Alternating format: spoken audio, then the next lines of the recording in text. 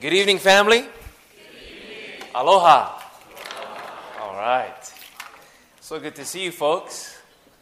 So good to see a lot of people here tonight. I want to wish you a happy Sabbath. I just literally got off the plane and had delayed flights, but I'm so glad the Lord got here right on time, it seems. And just so glad that you're here. And it's been a while since I've been in Southern California preaching, and we just have a few moments together, and so we're just going to jump into the presentation. Tonight is entitled The Cross and the Ecumenical Apostasy. I hope you brought your Bible. I hope you brought a notebook.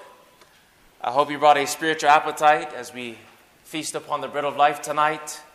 The Lord Jesus has promised to us that when we are hungry and thirsty for His righteousness, we will be filled. Amen? And the Bible says that in God's presence is fullness, not emptiness, but fullness of joy. At His right hand there are pleasures forevermore. And so, looking forward to being filled tonight with His pleasures and with His goodness. And so, we're gonna pray and jump into the message. I invite you to bow our heads with me as we pray. Lord, thank you so much for your mercy that is new every morning, your compassions that never fail. We thank you, Lord, that it was your mercy and your love that has drawn us and brought us to this place tonight. And Lord, we have come seeking a blessing from the most holy place. We've come seeking to see you more clearly than ever before. And Lord, we thank you that you promised that when we seek with all our hearts, that we will find. And so, Lord, allow us to find that which you want us to understand from your word tonight. And I pray that it would not just be informational, but that it would be transformational. That it would touch to the very depths of who we are and make us different people as a result. Bless us now as we wait upon you. Please, again, fill this room in our hearts with your Spirit. Give us attentive minds, sensitive ears, and a soft heart, that we might receive the word tonight, is our prayer. In Jesus' precious name, amen. Amen.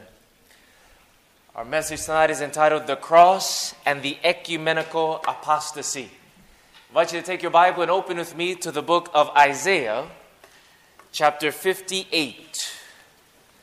Isaiah, we're going to the 58th chapter, where we find a very familiar verse for us as Seventh-day Adventists, a verse that points out both our identity as well as our mission. We're going to Isaiah chapter 58. And when you get there, would you please let me know by saying amen? Amen.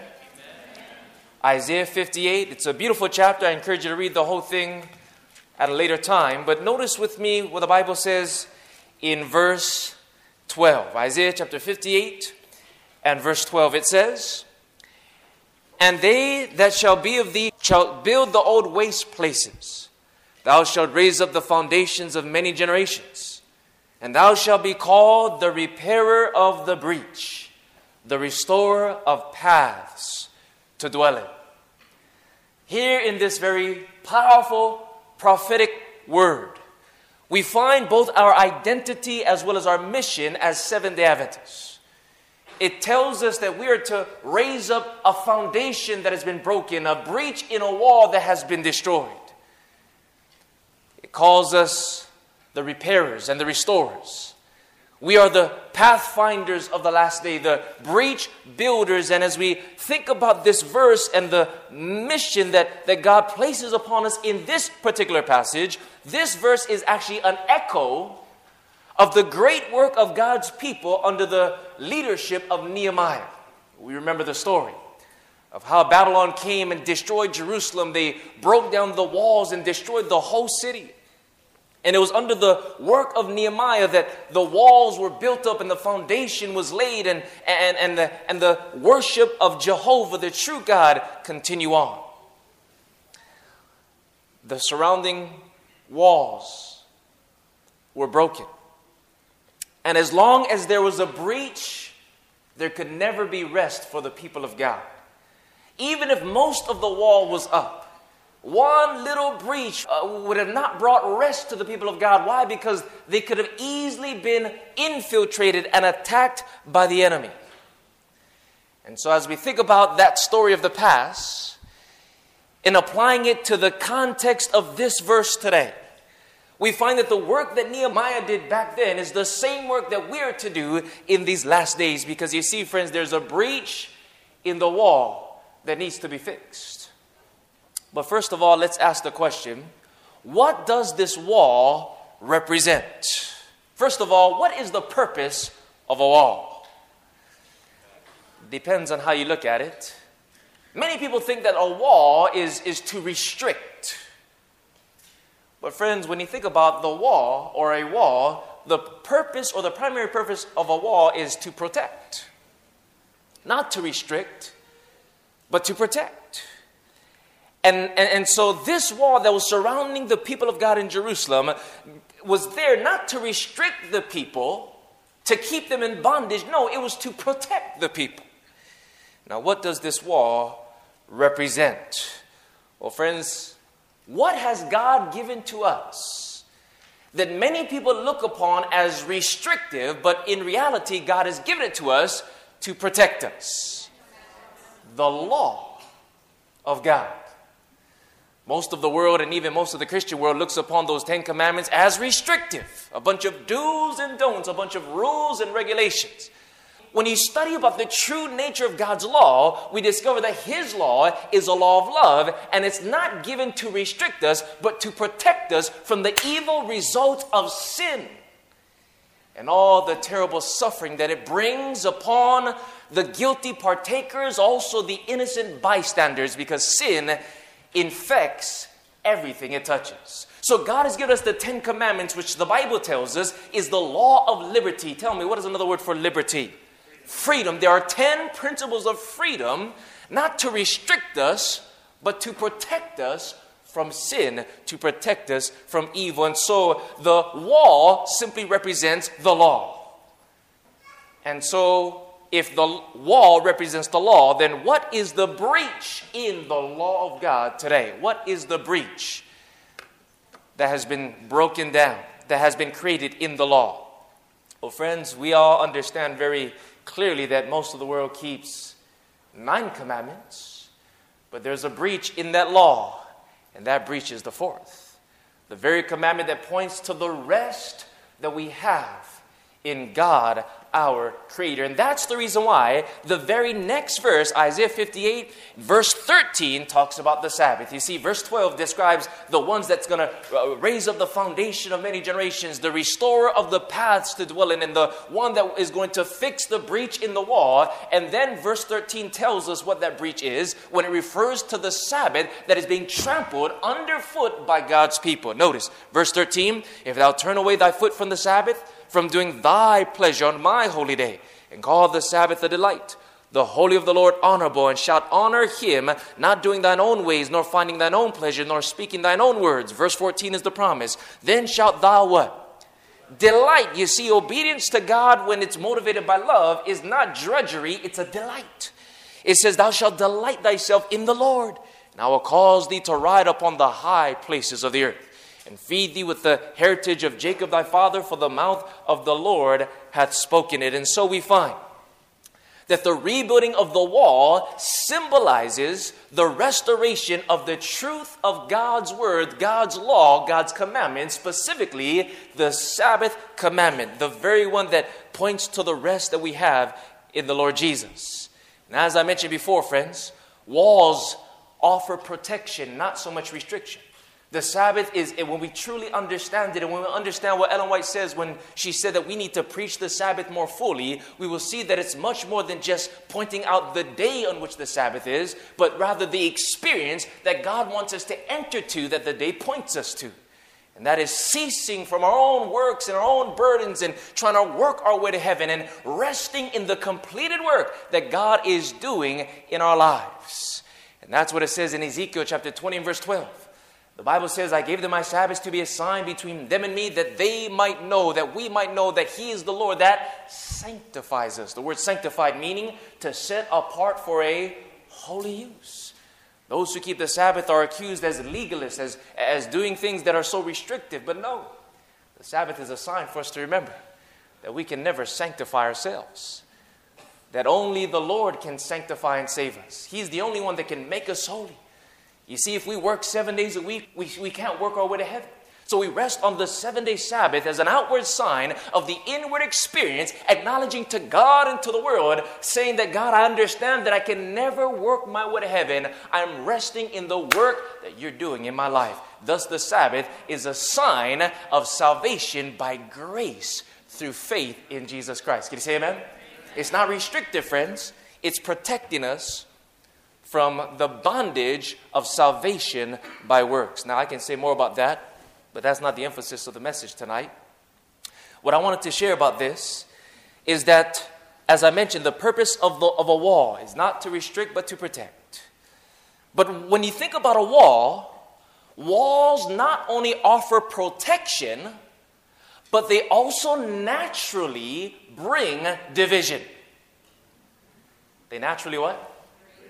Bring division.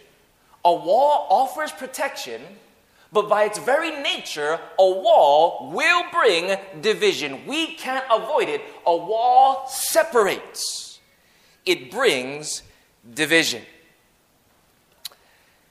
But division is an absolute necessity in order for us to experience heavenly rest. And so listen, friends, our mission is not so much to erect a wall of division, but rather to build up the wall of protection. And so the question I want to ask is, how can we fulfill and finish this mission that God has given to us as the last day pathfinders and wall builders? How can we finish and fulfill this mission? Well, friends, the precedent of the past gives us an example for the present. All we have to do is ask, how did Nehemiah and the people of God do it back then? And here's what the Bible tells us. Nehemiah chapter 4 and verse 6. So built we the wall, and all the wall was joined together unto the half thereof. For the people had a what? A mind to work. And so despite the accusations and attacks of the adversaries, God's people prevailed. They prevailed in building up the wall. And friends, this joined wall was the result of a joined and united people that all had a mind to work for God. They were not concerned with their own comforts. They were concerned with building up the wall in order for the people to be protected and the worship of God to go forward unhindered by the attacks of the adversary. And so the people had the same mind, the same vision. They worked together. There was a unity amongst the people of God. And as the work was carried forward, we noticed something interesting. The adversaries changed their strategy of attack. Instead of an outward open controversy, they sought a subtle inward compromise. And I want to share that with you. Turn with me to the book of Nehemiah. Let's go to Nehemiah. We're going to go to the 6th chapter. At first, the enemies of God's people sought an outward open controversy. But then they changed their strategy, suggesting a compromise. We're going to Nehemiah chapter 6. We're laying the foundation for our study tonight. We find in Nehemiah the 6th chapter, there was a threefold union that came together seeking to halt the work of the rebuilding of the wall. We're in Nehemiah chapter 6, beginning with verse 1. I want you to notice this threefold union that came together, suggesting a compromise to Nehemiah.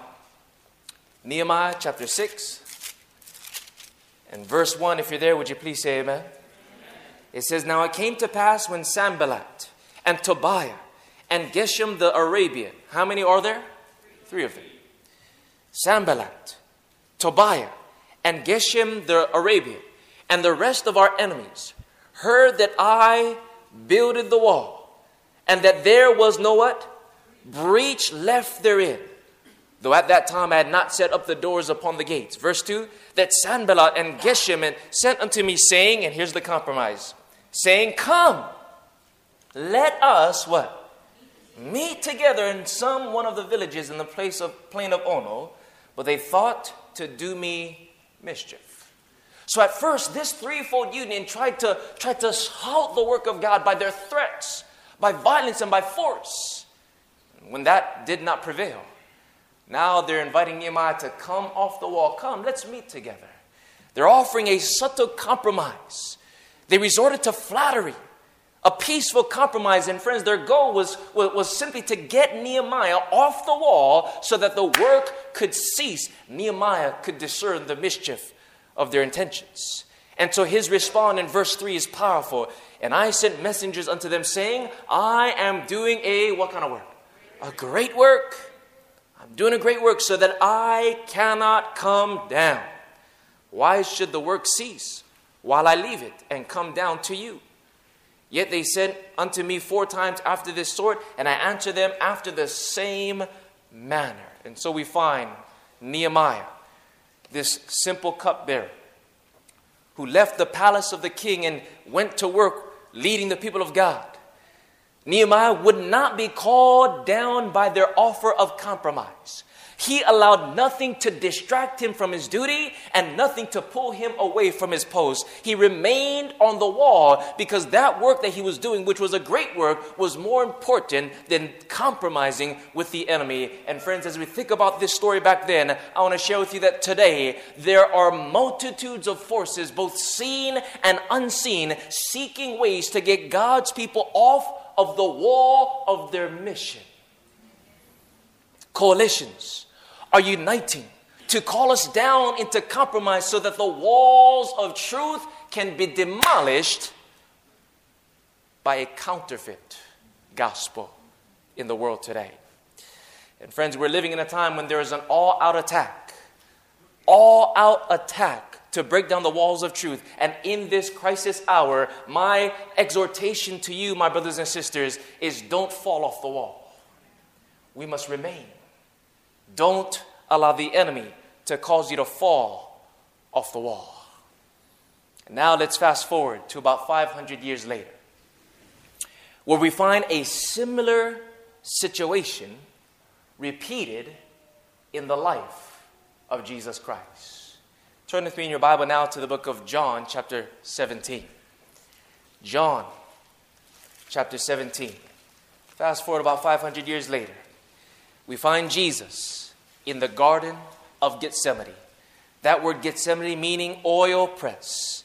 In this garden of the oil press, the unity of the people of God was pressing upon the mind of Christ. He knows, friends, that the only way that the wall of truth would be restored is if his disciples are united together, having one mind to work.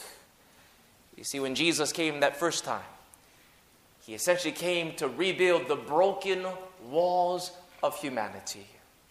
And the way in which he was able to rebuild our brokenness was the fact that he himself was broken for us on that cruel cross. And just before he lays down his life, he picks up his people in prayer, praying to the Father for the unity and the oneness of his church. And notice, he's not so much praying for himself, but he's praying for the broken walls to be restored. Notice what he says in John 17, beginning with verse 20. You can read the whole thing when you get home. But Jesus here says, neither pray I for these alone, but for them also which shall believe on me through their word. You know who that is? That's us. We who believe in Jesus because of the words of those early apostles. He's praying for us. And what is the desire of Christ for his people? As he's heading to the cross, one of his last prayers, what is on his heart? What does he desire for us? Verse 21, that they all may be one. As thou, Father, art in me, and I in thee, that they also may be one in us. For what reason? That the world may believe that thou hast sent me.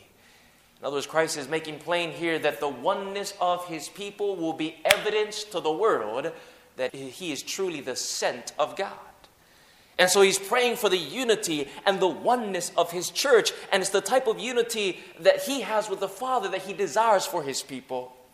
Verse 23, I in them and thou in me, that they may be made perfect in one, that the world may know that thou hast sent me and hast loved them as thou hast loved me. And so in that dark and discouraging hour, unity was his request. And friends, when we pray, God answers our prayers. When he prays, we need to be the answer to his prayer. You see, this is a prayer that we can answer. We can answer the prayer of God, friends, when we allow the Holy Spirit to bring us together in one, in that upper room experience, and we'll talk more about that tomorrow morning. You see, in this supernatural warfare, we can't afford to think as individuals. Like they say, united we stand, but divided we fall. If we're divided, we're going to fall off the wall. You see, it was the uniting of the people of God under Nehemiah that caused them to finish the work of building that wall in 52 days. They had one mind, they had a focus, they had a vision. They were not concerned with their own comforts. But the glory of God and the honor of Christ was their motivation that caused them to work together as one. You see, friends, there are strength in numbers. We need one another. The Bible says no man lives unto himself. Even if you are living for yourself, you're not really living for yourself, because our influence touches all those around us, whether it be good influence or bad. You see, the only way the wall is going to be built up is if we all work with the same mind together. Can you say amen? Too much division in our world. Too much division in our church. We need to come together, but the question is, what is the glue that binds us together? What glues us together as one so that we can move forward and actually finish the work of Christ? Verse 22 of John 17. Here's the glue, friends. And the what?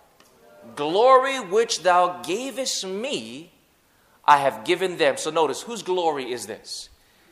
It's the glory that the Father gave to Christ that he gives to us. So it says, the glory that you gave me, I give to them, that they may be one, even as we are one. And so, what is the glue that binds us together as one? It is none other than the glory of God. The glory is the glue, friends. But the question is, what is the glory of God? You see, the glory of God is not some untangible, obscure thing that we can't really wrap our minds around. Friends, the Bible makes it plain exactly what this glory of God is that brings us together as one. And I'm sure you're all familiar with this, but we understand that when Moses asked the Lord, Lord, show me your glory, what did God show him in Exodus 33? He showed him his character. So the glory of God is simply the character of God. You see, it's the character of the Lord that brings us together as one. That's the glue, friends. The glory or the character of God. But let's go a little bit deeper tonight and ask the question, what is character made up of? Two things. How many? Somebody know the answer? Thoughts and feelings. Not just thoughts, not just feelings, but these two together make up the moral character of an individual. That's what we've been told in the book, Messages to Young People, page 92, amongst other places in the Spirit of Prophecy. If the thoughts are wrong, the feelings will be wrong. And the thoughts and feelings, what? Combined, make up the moral character. I like what C.D. Brooks says, my favorite preacher. He says, it's a matter of integration. Thoughts and feelings integrated, combined together, make up the character of an individual, but also the character of God. And so listen, friends, unity is based upon the glory of God, which is basically the thoughts and the feelings of God combined. And so it looks like this. Character is made up of two things: thoughts and feelings. The thoughts of God are revealed in truth. The thoughts of God are truth. The feelings of God, spirit. These two things, friends, spirit and truth, is what separates a true worshiper from a vain or a false worshiper. A true worshiper of God will not only worship according to truth, not only according to spirit, but truth and spirit combined is the glory of God. And if that makes sense, would you please say amen? Now, where does this glory come from? In other words, where do we find the thoughts and the feelings of God exposed to us? It's found in the Word of God. And that's why in verse 17, Jesus tells us where it comes from. Verse 17 of John 17, sanctify them through thy what? Truth. And what is truth? Thy word is truth. So the word sanctify, the same thing that God did with the Sabbath and setting it apart, sanctifying it for a holy use, He wants to do that in our experience. He wants to sanctify us, to set us apart for holiness. And how does He do it? By His word of truth. Because friends, what are words in reality? When you speak, what are you expressing? You're basically expressing your thoughts and your feelings. Words are thoughts and feelings made audible. That's what words are, friends. It's basically thoughts and feelings which make up your character audible. So Jesus said, out of the abundance of the heart, what happens? The mouth speaks. The heart is known by the words that are spoken, because what we say is an expression of our thoughts and our feelings. And that's why it also says in the book of Proverbs, out of the heart are the issues of life. Your life. And every issue of your life comes from the heart. It's made known by the words, which are the expression of your thoughts and feelings. Therefore, friends, listen carefully. If unity is based upon the glory of God, and the glory of God is simply the character of God, and the character of God is simply the thoughts and feelings of God, and the thoughts and feelings of God are made known by the Word of God, that shows us very clearly that in order to get unity, it must be based upon the Word of God. It must be based upon the biblical Christ. The what kind of Christ? Because any Christ that is not a biblical Christ is not a real Christ. It is an antichrist. And friends, I want to submit to you that it is this antichrist that almost the entire Christian world in this ecumenical apostasy is uniting under. Saying, let's come together in spirit. Oh, but it doesn't matter what the truth says. But friends, true unity can never be founded apart from the biblical picture of Christ. The Bible is a revelation of Jesus Christ. Jesus is the exact expression of the Father's heart. That's why He's called the living Word. He is the Word made flesh. And the Bible is the written Word, which is a reflection of the living Word. And so, the basis of our unity must be the biblical Christ. Otherwise, our unity just might be founded upon an antichrist. And the word antichrist simply means one that puts themselves instead of or in the place of Christ. And friends, we're going to see tonight that that is exactly what is taking place in the Christian world today. For every truth, there's a counterfeit. And it's interesting that in John 17, as Jesus is praying for a true unity amongst His people, a unity based upon the word of truth, which are the thoughts and feelings of God made audible, the true glory of God, as Jesus is praying and pleading for this unity among His people, at that same time, there was a counterfeit unity taking place behind the scenes. A threefold coalition was uniting, plotting together to crucify Christ. You realize that there was three powers that joined together in order to get Jesus crucified? Three powers. The Romans, the Pharisees, and the false disciple, Judas Iscariot. It's a threefold union. The Romans were pagans.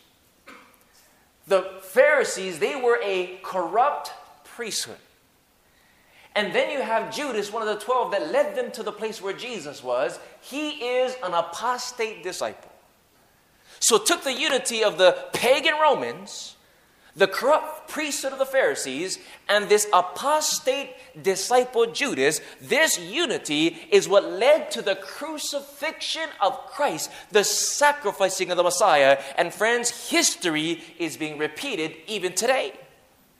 Jesus, who is the Word of truth, is still being crucified today in the name of a counterfeit unity that tragically is taking place amongst those who profess to believe in Him. I want you to notice as we switch gears, we're going to tie all of this together at the end, but notice as we shift gears a little bit, how the prophetic pen describes this final counterfeit coalition in the last days. We studied this before. I'm sure you studied this before, or I'm assuming that you have. I don't have the time to dissect it in detail, but let me give you the highlights. Revelation 16, 13, and 14 describes Satan's move to unite the world together in order to crucify Jesus, His people, and the truth of His word in the last days. And it describes a unity of three parties coming together. Revelation 16, 13, and 14, please write it down. And notice what it says. I saw three unclean spirits like frogs come out of where?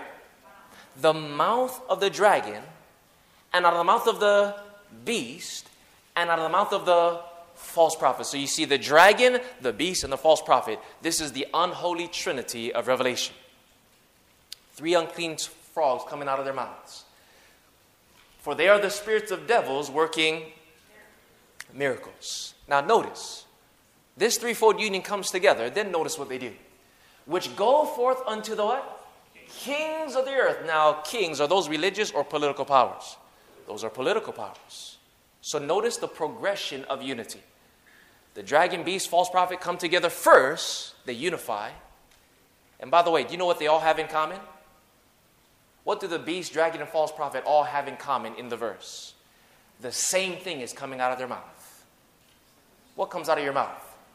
Words, which is an expression of your thoughts, and feelings, which is a revelation of your character. In other words, they have the same mind, the same character. They're teaching and saying the same thing. That's what they have in common. We're going to find out what that is in a moment. So these three come together in unity, and then after that, they go to the political powers of the earth because they need military muscle in order to force their agenda on the consciences of individuals. And once they have that political backing, then they go to the whole world to gather them to the battle of the great day of God Almighty.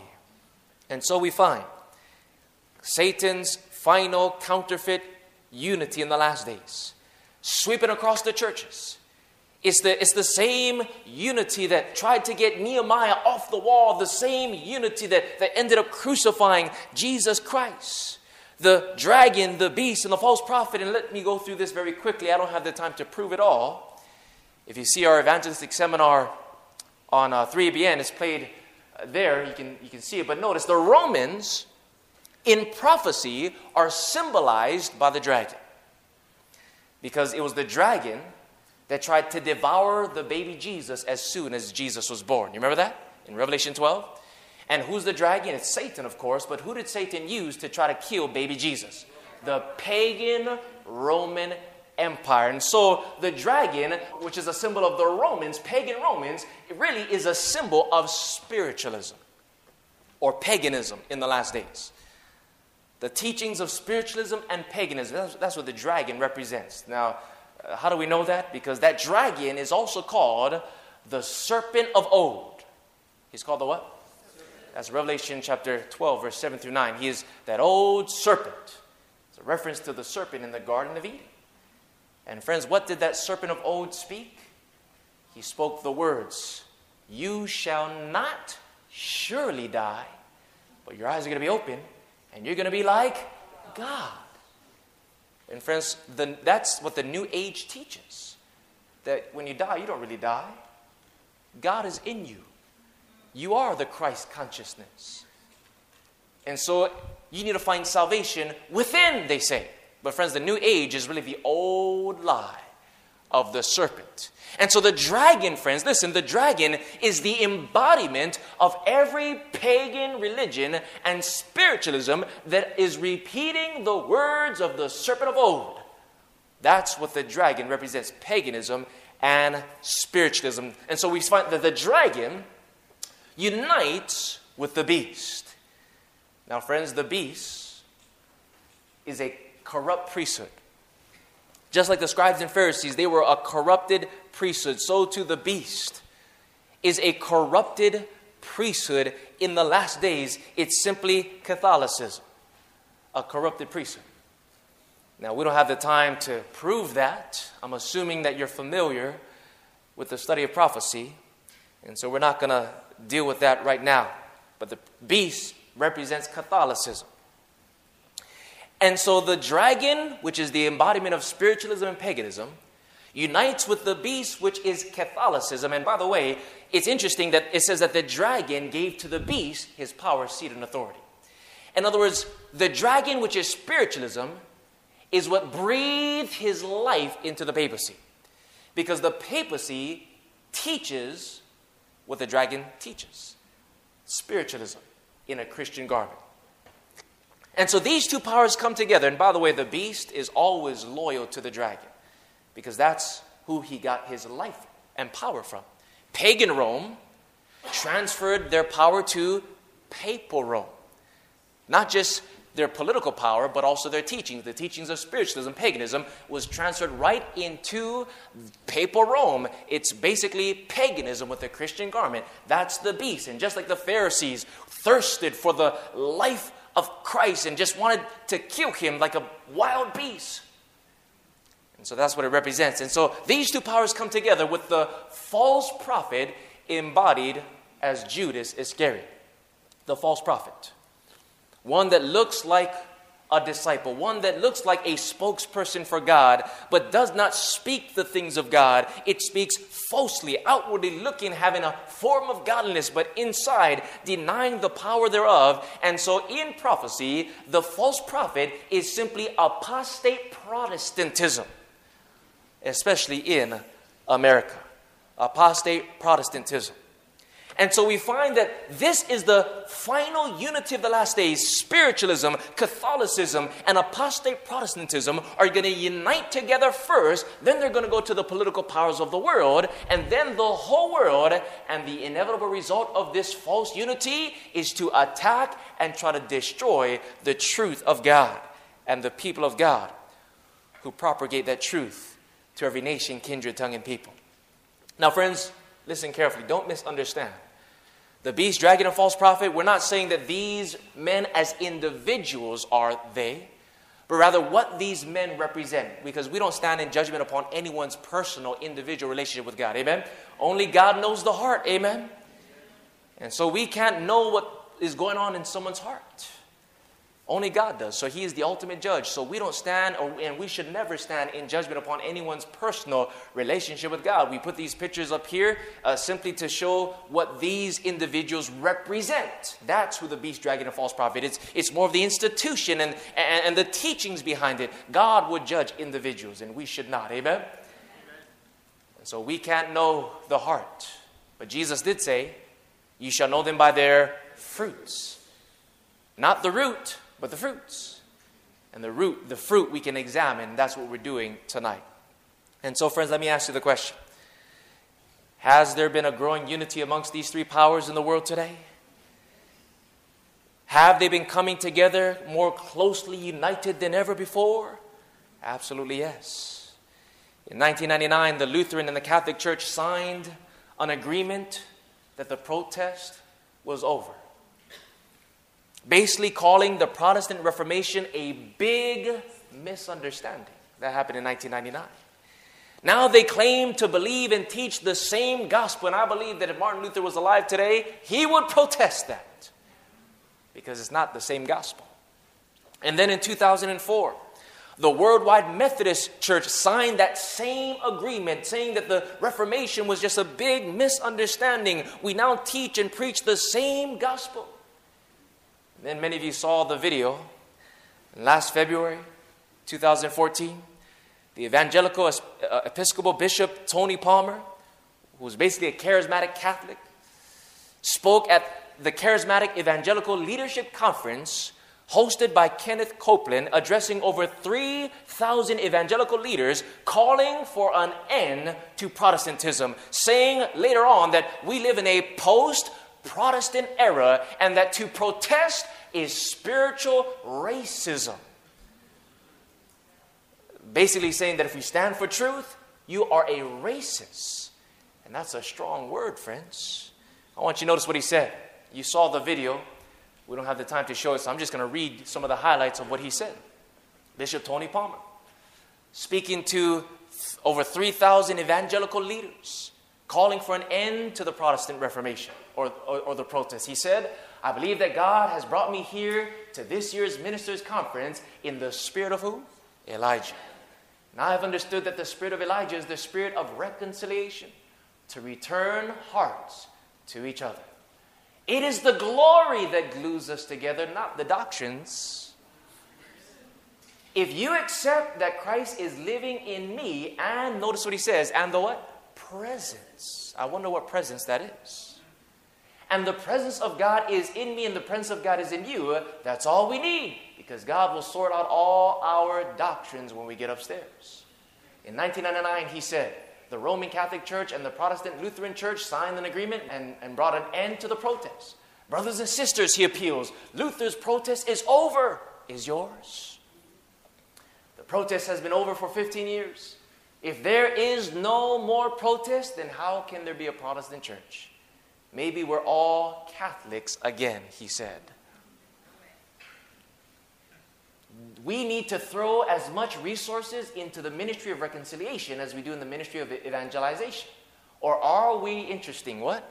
Building walls without foundations. And so he spoke these words, saying that the protest is over. And if it's over, no such thing. It's illogical to have a Protestant church. And if there's no Protestant church, we're all Catholics once again. So we find that there's a unity that is growing. After he spoke these words, he then played a direct message from the pontiff calling for unity. And Pope Francis said these words, and I quote, we are kind of, permit me to say, separated. Separated because it's sin that has separated us, all our sins. And he says the misunderstandings throughout history. I am nostalgic, yearning that this separation comes to an end and gives us communion. And let us pray to the Lord that he unites us all. Come on, we are brothers. Let's give each other a spiritual hug and let God complete the work which he has begun. And this is a miracle. The miracle of unity has begun, and he will complete this miracle of unity. And so again, an ecumenical movement, a uniting of the churches together. And after that video clip was played, you remember the response of the evangelical church there. They all gave a standing ovation, began to pray, speaking in tongues. A type of presence came upon them, which they sincerely believe is the glory that unites them together. This charismatic experience that is not rooted and founded upon the word of truth. And so, after that, as a result of that call that took place in early of 2014, as a result of that call and that experience at this particular conference, in June of 2014, Palmer brought a group of highly influential evangelical leaders who jointly reach over 700 million evangelicals. He brought them there to the Vatican City to meet with the Pope, to discuss the visible unity with the Bishop of Rome. And here's a picture that they took together. And then Secretary General of the World Evangelical Alliance, Dr. Jeff Tunnicliffe, he said these words, I think Pope Francis, reaching out to evangelicals, bodes well for future conversation, because that will allow us to go deeper in our interactions together. And so, as a result of the Pope making an apology concerning the persecutions of the past, this individual, the Secretary General of the World Evangelical Alliance, was compelled to give the same apology to the pontiff. A unity is taking place, the same unity that prophecy has predicted. And then just this past Sunday, or so 5-6 days ago, January 25th, 2015, an ecumenical prayer service right there in the Vatican. It was held at St. Paul's Basilica. I was there a few years ago, a very beautiful building. And there's an annual week of prayer for Christian unity that is taking place every year there since 1968. And this last one, this past week, was attended by representatives from many different Christian churches and denominations. And it was in this meeting that the Pope called for the members of all denominations to pursue unity amongst themselves. And I want you to notice what he said in his homily. Pope Francis said just this past Sunday, so many past controversies between Christians can be overcome when we put aside all, how do you say this word? Excuse me, I grew up in Hawaii, so English is my second language. Broken English is my first language, and so some of these words I'm still working on.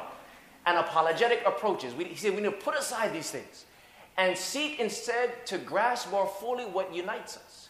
Christian unity, we are convinced, will not be the fruit of subtle theoretical discussions in which each party tries to convince the other of the soundness of their opinions. In the call to be evangelizers, all the churches and ecclesial communities discover a privileged setting for closer cooperation. For this to be effective, we need to stop being self-enclosed, exclusive, and bent on imposing a uniformity based on merely human calculations. Our shared commitment to proclaiming the gospel enables us to overcome proselytism and competition in all their forms. All of us are at the service of the one gospel. And friends, when you listen to those words, that sounds very nice. It sounds good. But here's the problem. Jesus said something very different than that. Jesus said in Matthew 10, verse 34, "Think not that I am come to send peace on earth. I am not come to send peace, but a sword." Christ did not primarily come to bring a sense of peace and harmony and unity amongst all the people of the human race. He came to bring a sword, friends. And what is that sword? It is the Word of God.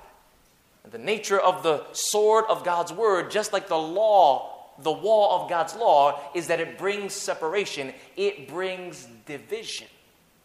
A sword, friends, the truth of God's Word, separates us from the world. Why? Because it's just like a surgeon who has to make an incision, not to harm but to heal, to cut away the cancerous tumor out of that person's body. That's how God uses the sword of His Word. Therefore, the sword of the Word is important. Naturally, it brings division. That's why Jesus said, "I'm not come primarily to bring peace, but the sword." And friends, when we yield to the sword of the Spirit, which is the Word of God, we will have peace, knowing that the cancer of deception has been cut away. Can you say amen? But there can never be no peace, true peace, without being cut by the sword of the Lord. The Bible says in James 3:17, "But the wisdom that is from above, the true heavenly wisdom, the truth of God, is first" what? "Pure, then" what? You see, the truth, the wisdom of God is pure before it's peaceable. God is more concerned with purity more than just a superficial peace and harmony amongst the human race. It's pure first, then peaceable, gentle, and easily to be entreated, full of mercy and good fruits, without partiality and without hypocrisy. And then we find in Galatians chapter 1 and verse 8, "But though we or an angel from heaven preach any other gospel unto you than that which we have preached unto you, let him be" what?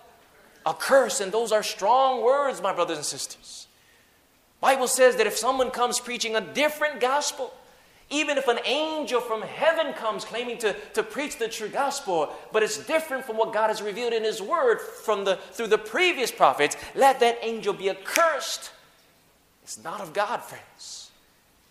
And so, we all know the verse, Isaiah 8:20, "To the law and to the testimony, if they do not speak according to this word, it is because there is no light in them." And so we find, friends, that the churches of the world are not preaching the same gospel of Christ. They're not preaching the everlasting gospel. It is a new theology, a new type of gospel that separates Christ from his own words. And when you separate Christ from his words, you have an antichrist. You have a false Christ. But she is gaining the support and influence of all the churches of the world. All over the world, Protestants as well as atheists and even leaders of other religions alike are beginning to wander after the beast. It seems like, and many people say today, but it seems like things have changed. It seems like the Catholic Church of yesterday is no longer the Catholic Church of today. But friends, has there really been a change in the nature of the beast? There has been a change, but not in the beast. Notice where the change has been made. And it's interesting that this book, written over 100 years ago, speaks so relevantly to what we're seeing in our world today.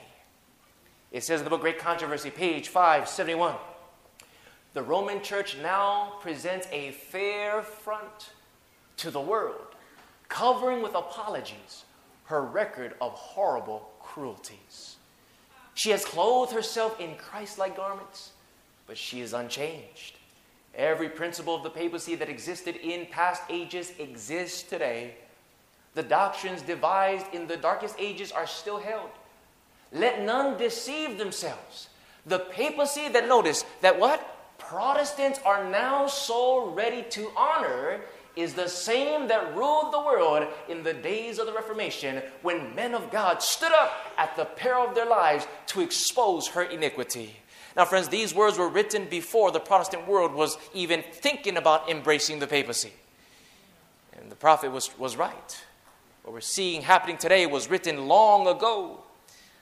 The papacy that the Protestants are so willing to embrace is the same one. And then it says, she possesses the same pride and arrogant assumption that lorded it over kings and princes and claimed the prerogatives of God. Her spirit is no less cruel and despotic now than when she crushed out human liberty and slew the saints of the Most High. It is Protestantism that has changed, not the papacy. The papacy is tolerant where she is powerless.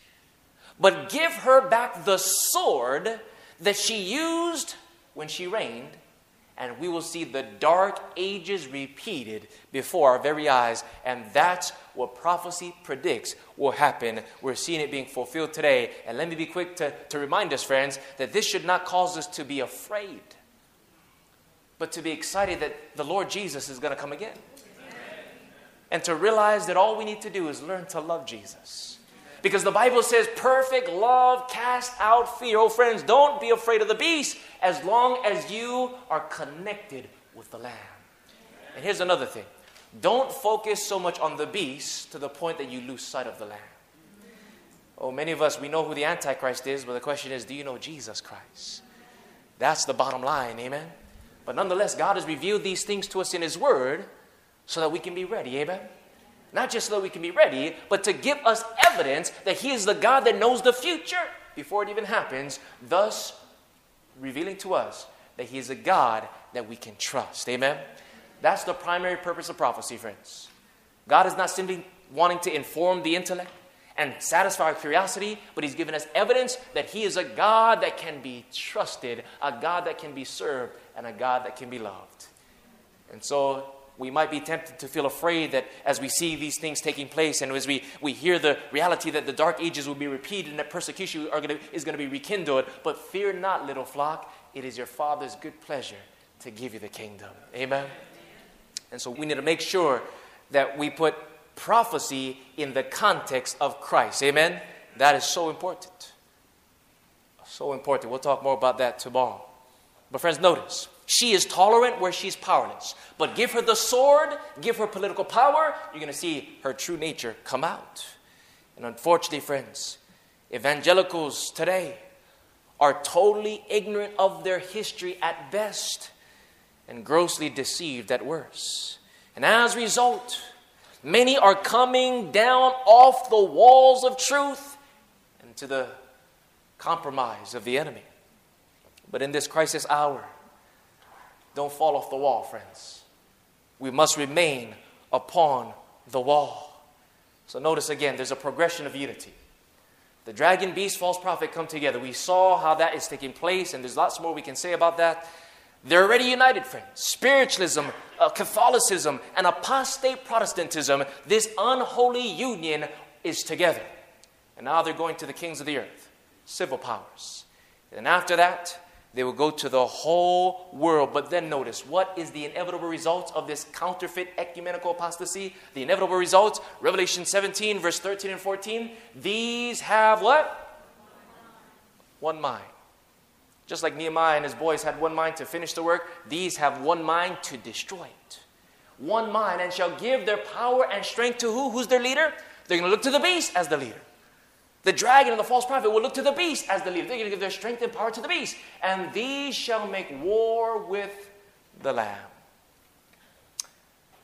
How can a lamb stand up to a beast, a dragon, and a false prophet? That lamb that is just a meek, humble creature.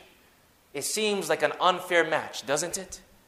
How in the world can this lamb stand up to a beast and a dragon and a false prophet? But the good news, friends, is that the lamb has the power to slay dragons. Amen? This lamb is going to come out on top. But nonetheless, they're going to unite. They're going to make war with the lamb. And friends, what is it going to look like specifically? What is the basis of this unity? In the book Great Controversy, page 588, it says, through the two great errors. What are they? The immortality of the soul, that's the teaching of the dragon, spiritualism, and Sunday sacredness. Through these two great errors. The immortality of the soul and Sunday sacredness. Satan will bring the people under his deceptions. While the former, that's spiritualism, the immortality of the soul, while the former lays the foundation of spiritualism, the latter, that's Sunday sacredness, creates a bond of sympathy with Rome. You see, the Protestants have no problem because they keep the same day as Rome. They have that bond of sympathy. And then it says, the Protestants of the United States will be foremost in stretching their hand across the gulf to grasp the hand of spiritualism.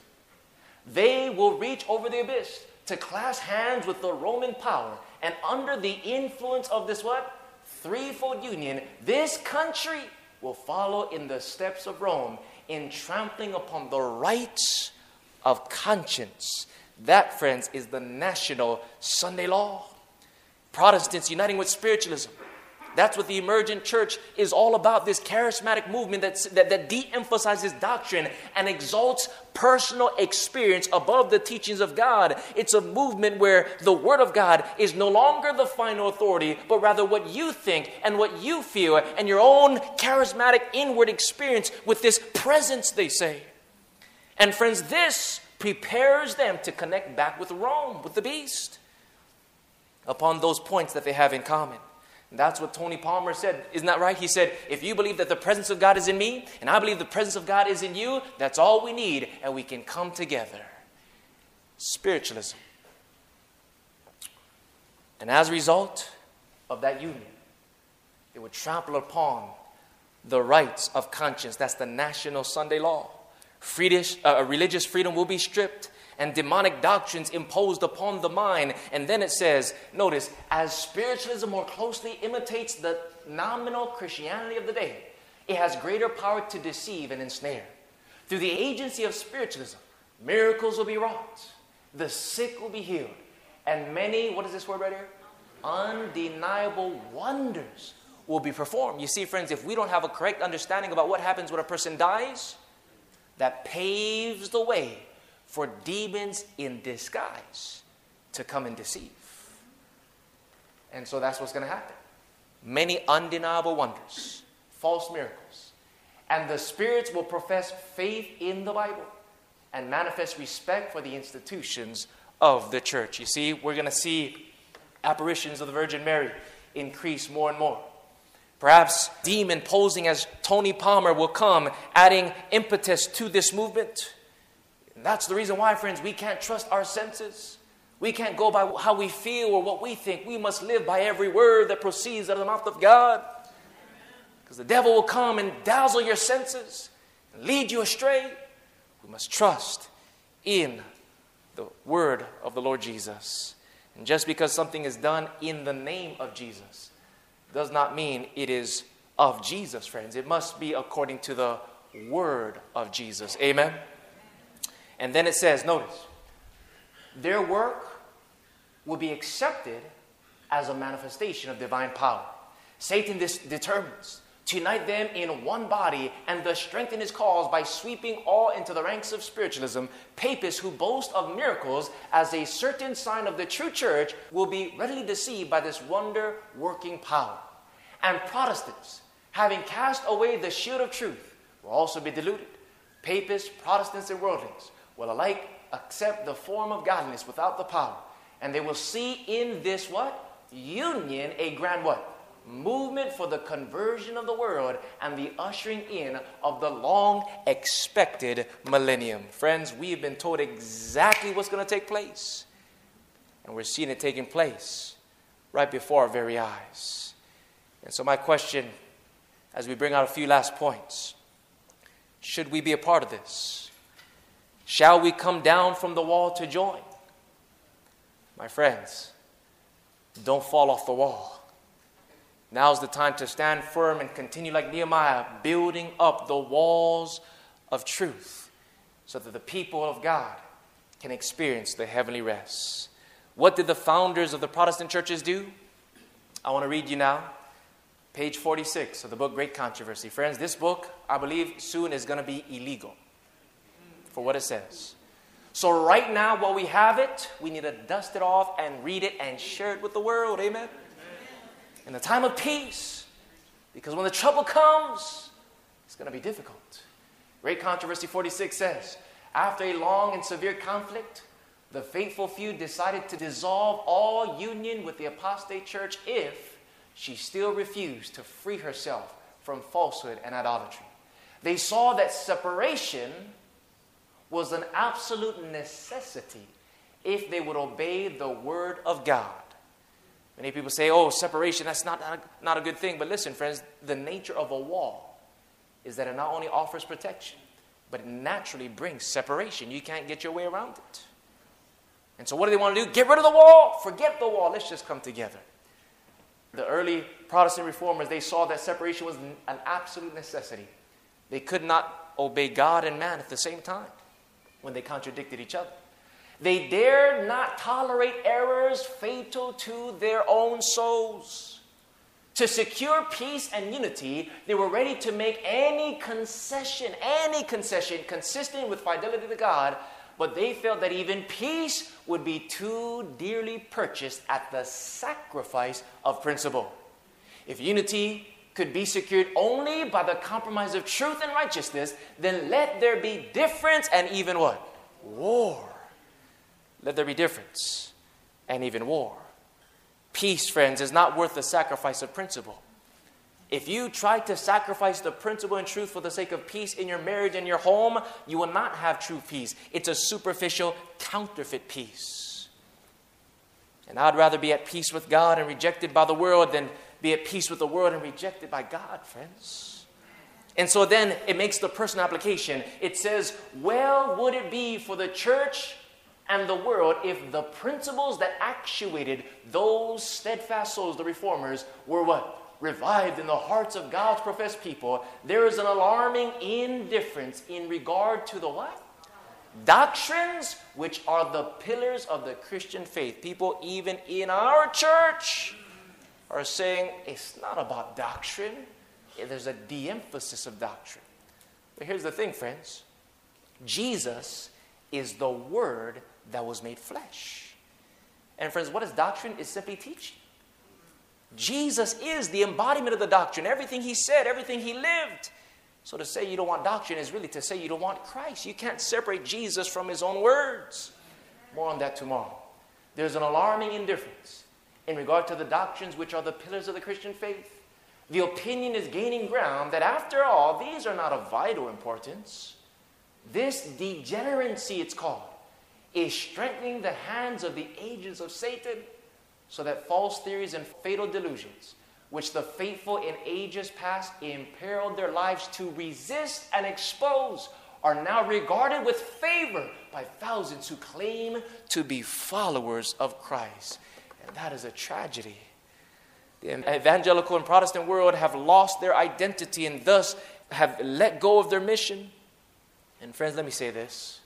What a stinging insult it is to the sacrifice and blood of the founding fathers of faith of these churches. To embrace these errors that their founding fathers gave their lives to resist and expose. What a stinging insult to the blood that was shed by martyrs of the past. And let me say, friends, the Adventist church is not immune to these delusions. There's a lot of one-sided projects and one-sided preaching that is creeping within the church today. God never calls us to compromise truth for the sake of peace. And in this crisis hour, we must remain unmovable upon the wall. Oh, friends, don't fall off the wall. What's happening today is a repeat of what took place during the days of Nehemiah as well as the time of Christ. This threefold union like Sanballat and Tobiah and Geshem during the days of Nehemiah. And the threefold union during the time of Christ with Judas and the Pharisees and the Romans are calling the end-time Nehemiahs to get off the wall and come down and compromise. This unholy alliance is saying to us, get off of your Sabbath truth. It's not that important. Join us. They say that the wall is just so decisive. It's spiritual racism. Let's tear down this wall. But friends, listen, as long as there is a breach, the enemy will be able to come in and destroy. As long as there's a breach, there can be no true rest and true peace amongst the people of God. And so as we close with our final and most important point number 3, what enables us to remain unmovable upon the wall? How many of you want to say, Lord, I want to remain on the wall, to continue that work? And so now the question, which is really the most important point of this whole presentation, what enables us to remain unmovable on the wall like Nehemiah? Well, the answer is found as we go back to the Garden of Gethsemane, as Jesus prayed for the oneness and the unity, the true unity of his people. Let's go back there and hear the words of Christ. In John 17, verse 4 and 5, Jesus says, I have what? Glorified thee on the earth. I have finished the work which thou gavest me to do. You see, just like Nehemiah, Jesus was going to finish the work. He was not going to come off the wall and compromise with the enemy. He said, I'm going to finish the work, and I'm going to glorify thee on the earth. And then it says, and now, O Father, glorify thou me with thine own self, with the glory which I had with thee before the world was. Friends, I want you to notice, Jesus is about to go to the cross, and he's praying that the Father would glorify him. Listen, friends, here is the glory of the cross.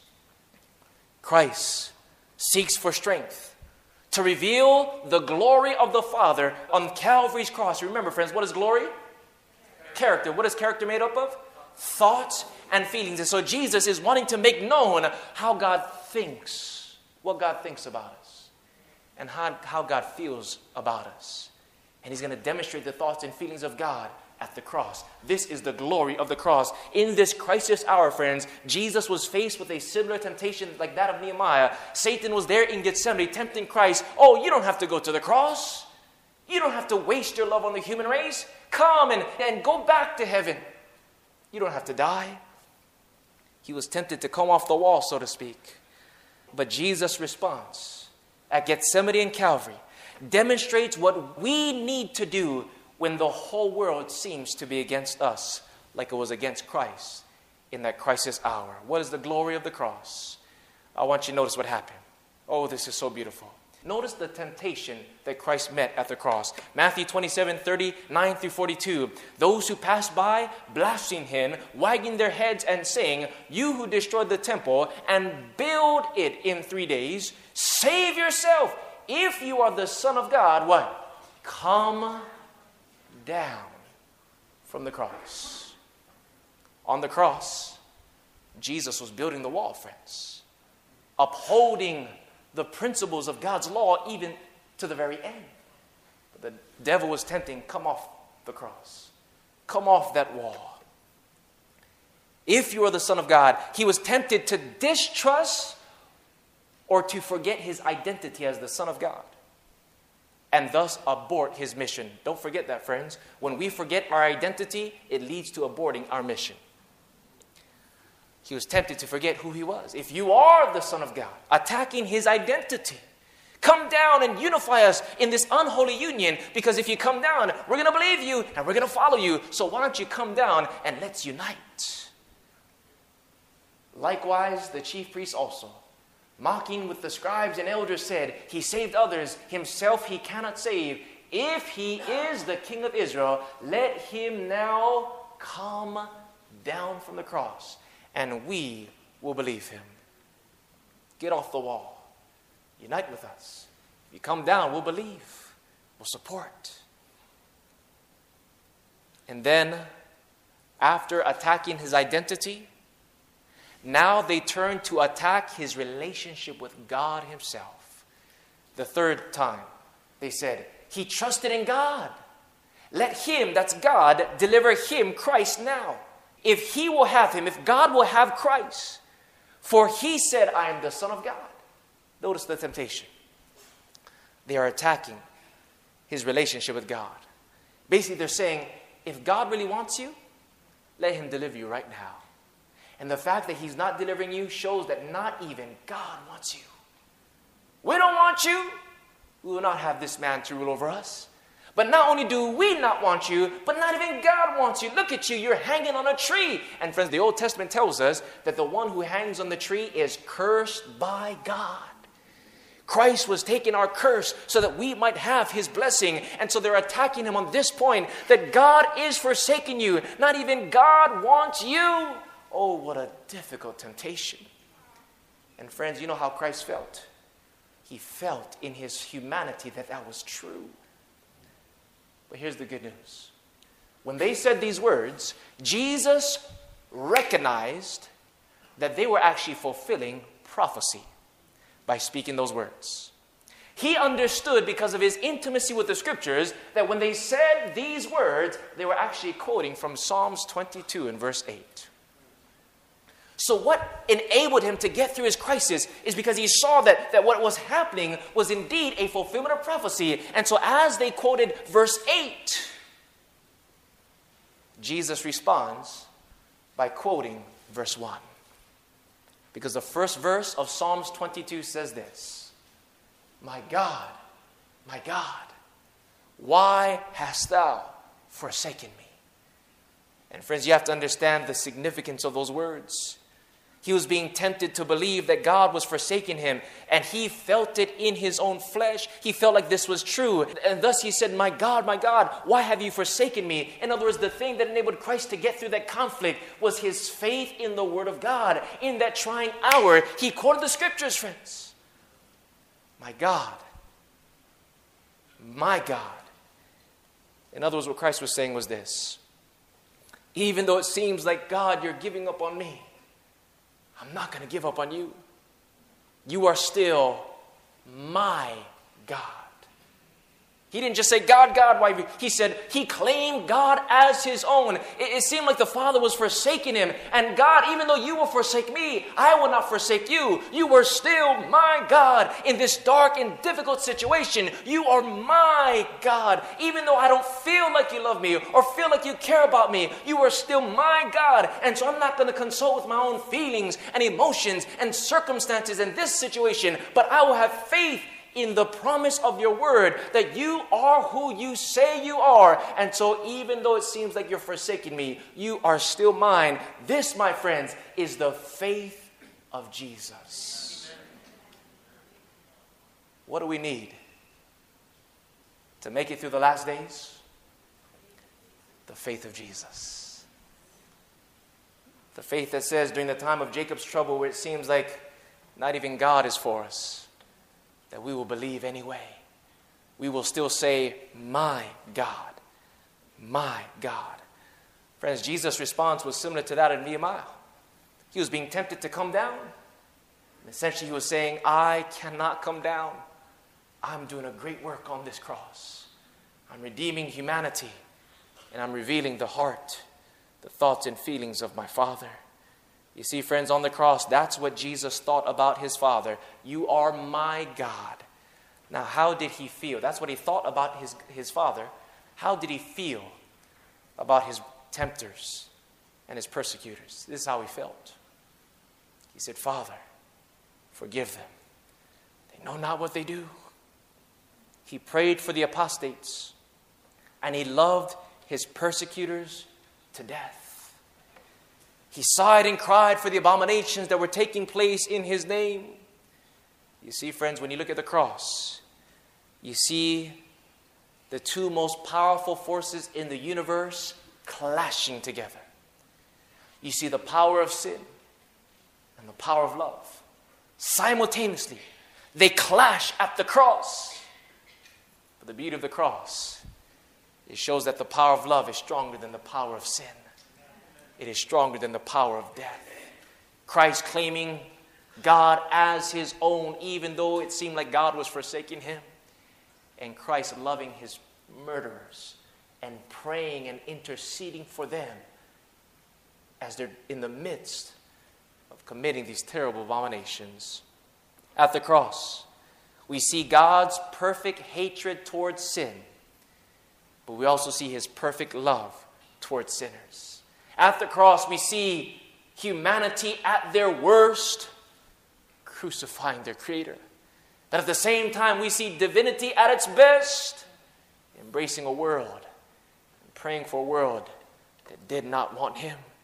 And so, my friends, what is the glory of the cross? What enables us to stand or to remain on that wall? It's this. Remember, the glory is what glues us together. Do you remember that? It's the glory that makes us one, that enables us to work and continue to build the wall. And friends, here's the glory demonstrated at the cross. And it's basically two things, friends. Two things. Number one, it is uncompromising faith in the Word of God. And number two, unconditional love for the children of God. Do you see that perfect balance? The thoughts and feelings of God, the glory.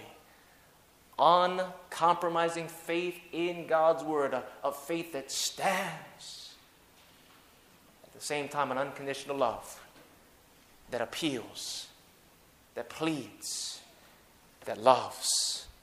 Herein lies our power to remain faithful, the power to remain unmovable on the wall and to finish the work.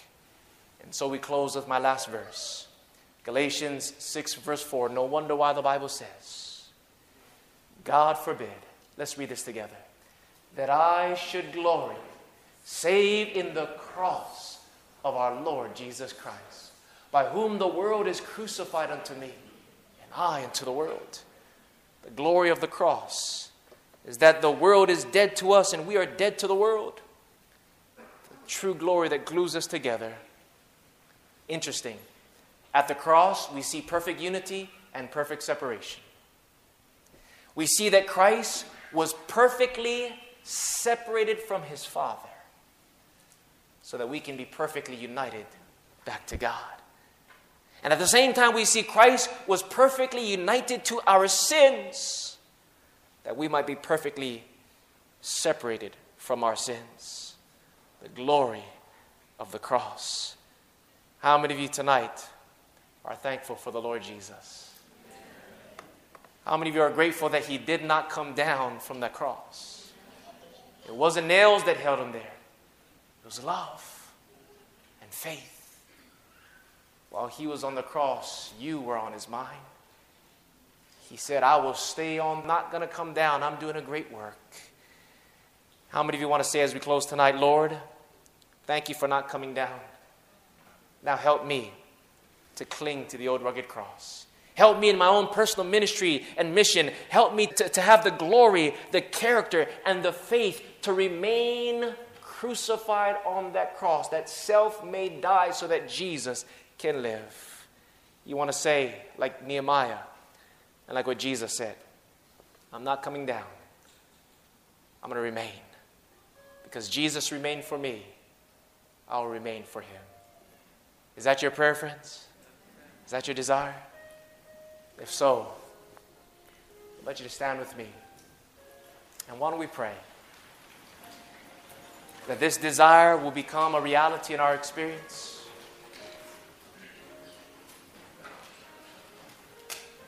I don't know how you came here tonight.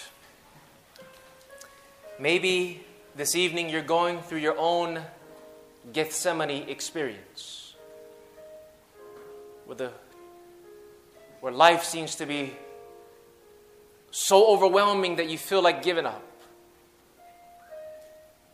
Your own sins and the guilt and the shame that it brings is so unbearable that you feel like God is so far away, that He's turned His back on you, that He could never love or forgive you.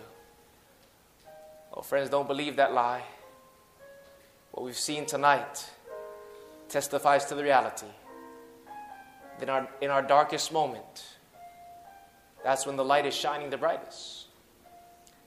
When we feel God the farthest, that's when He really is the nearest.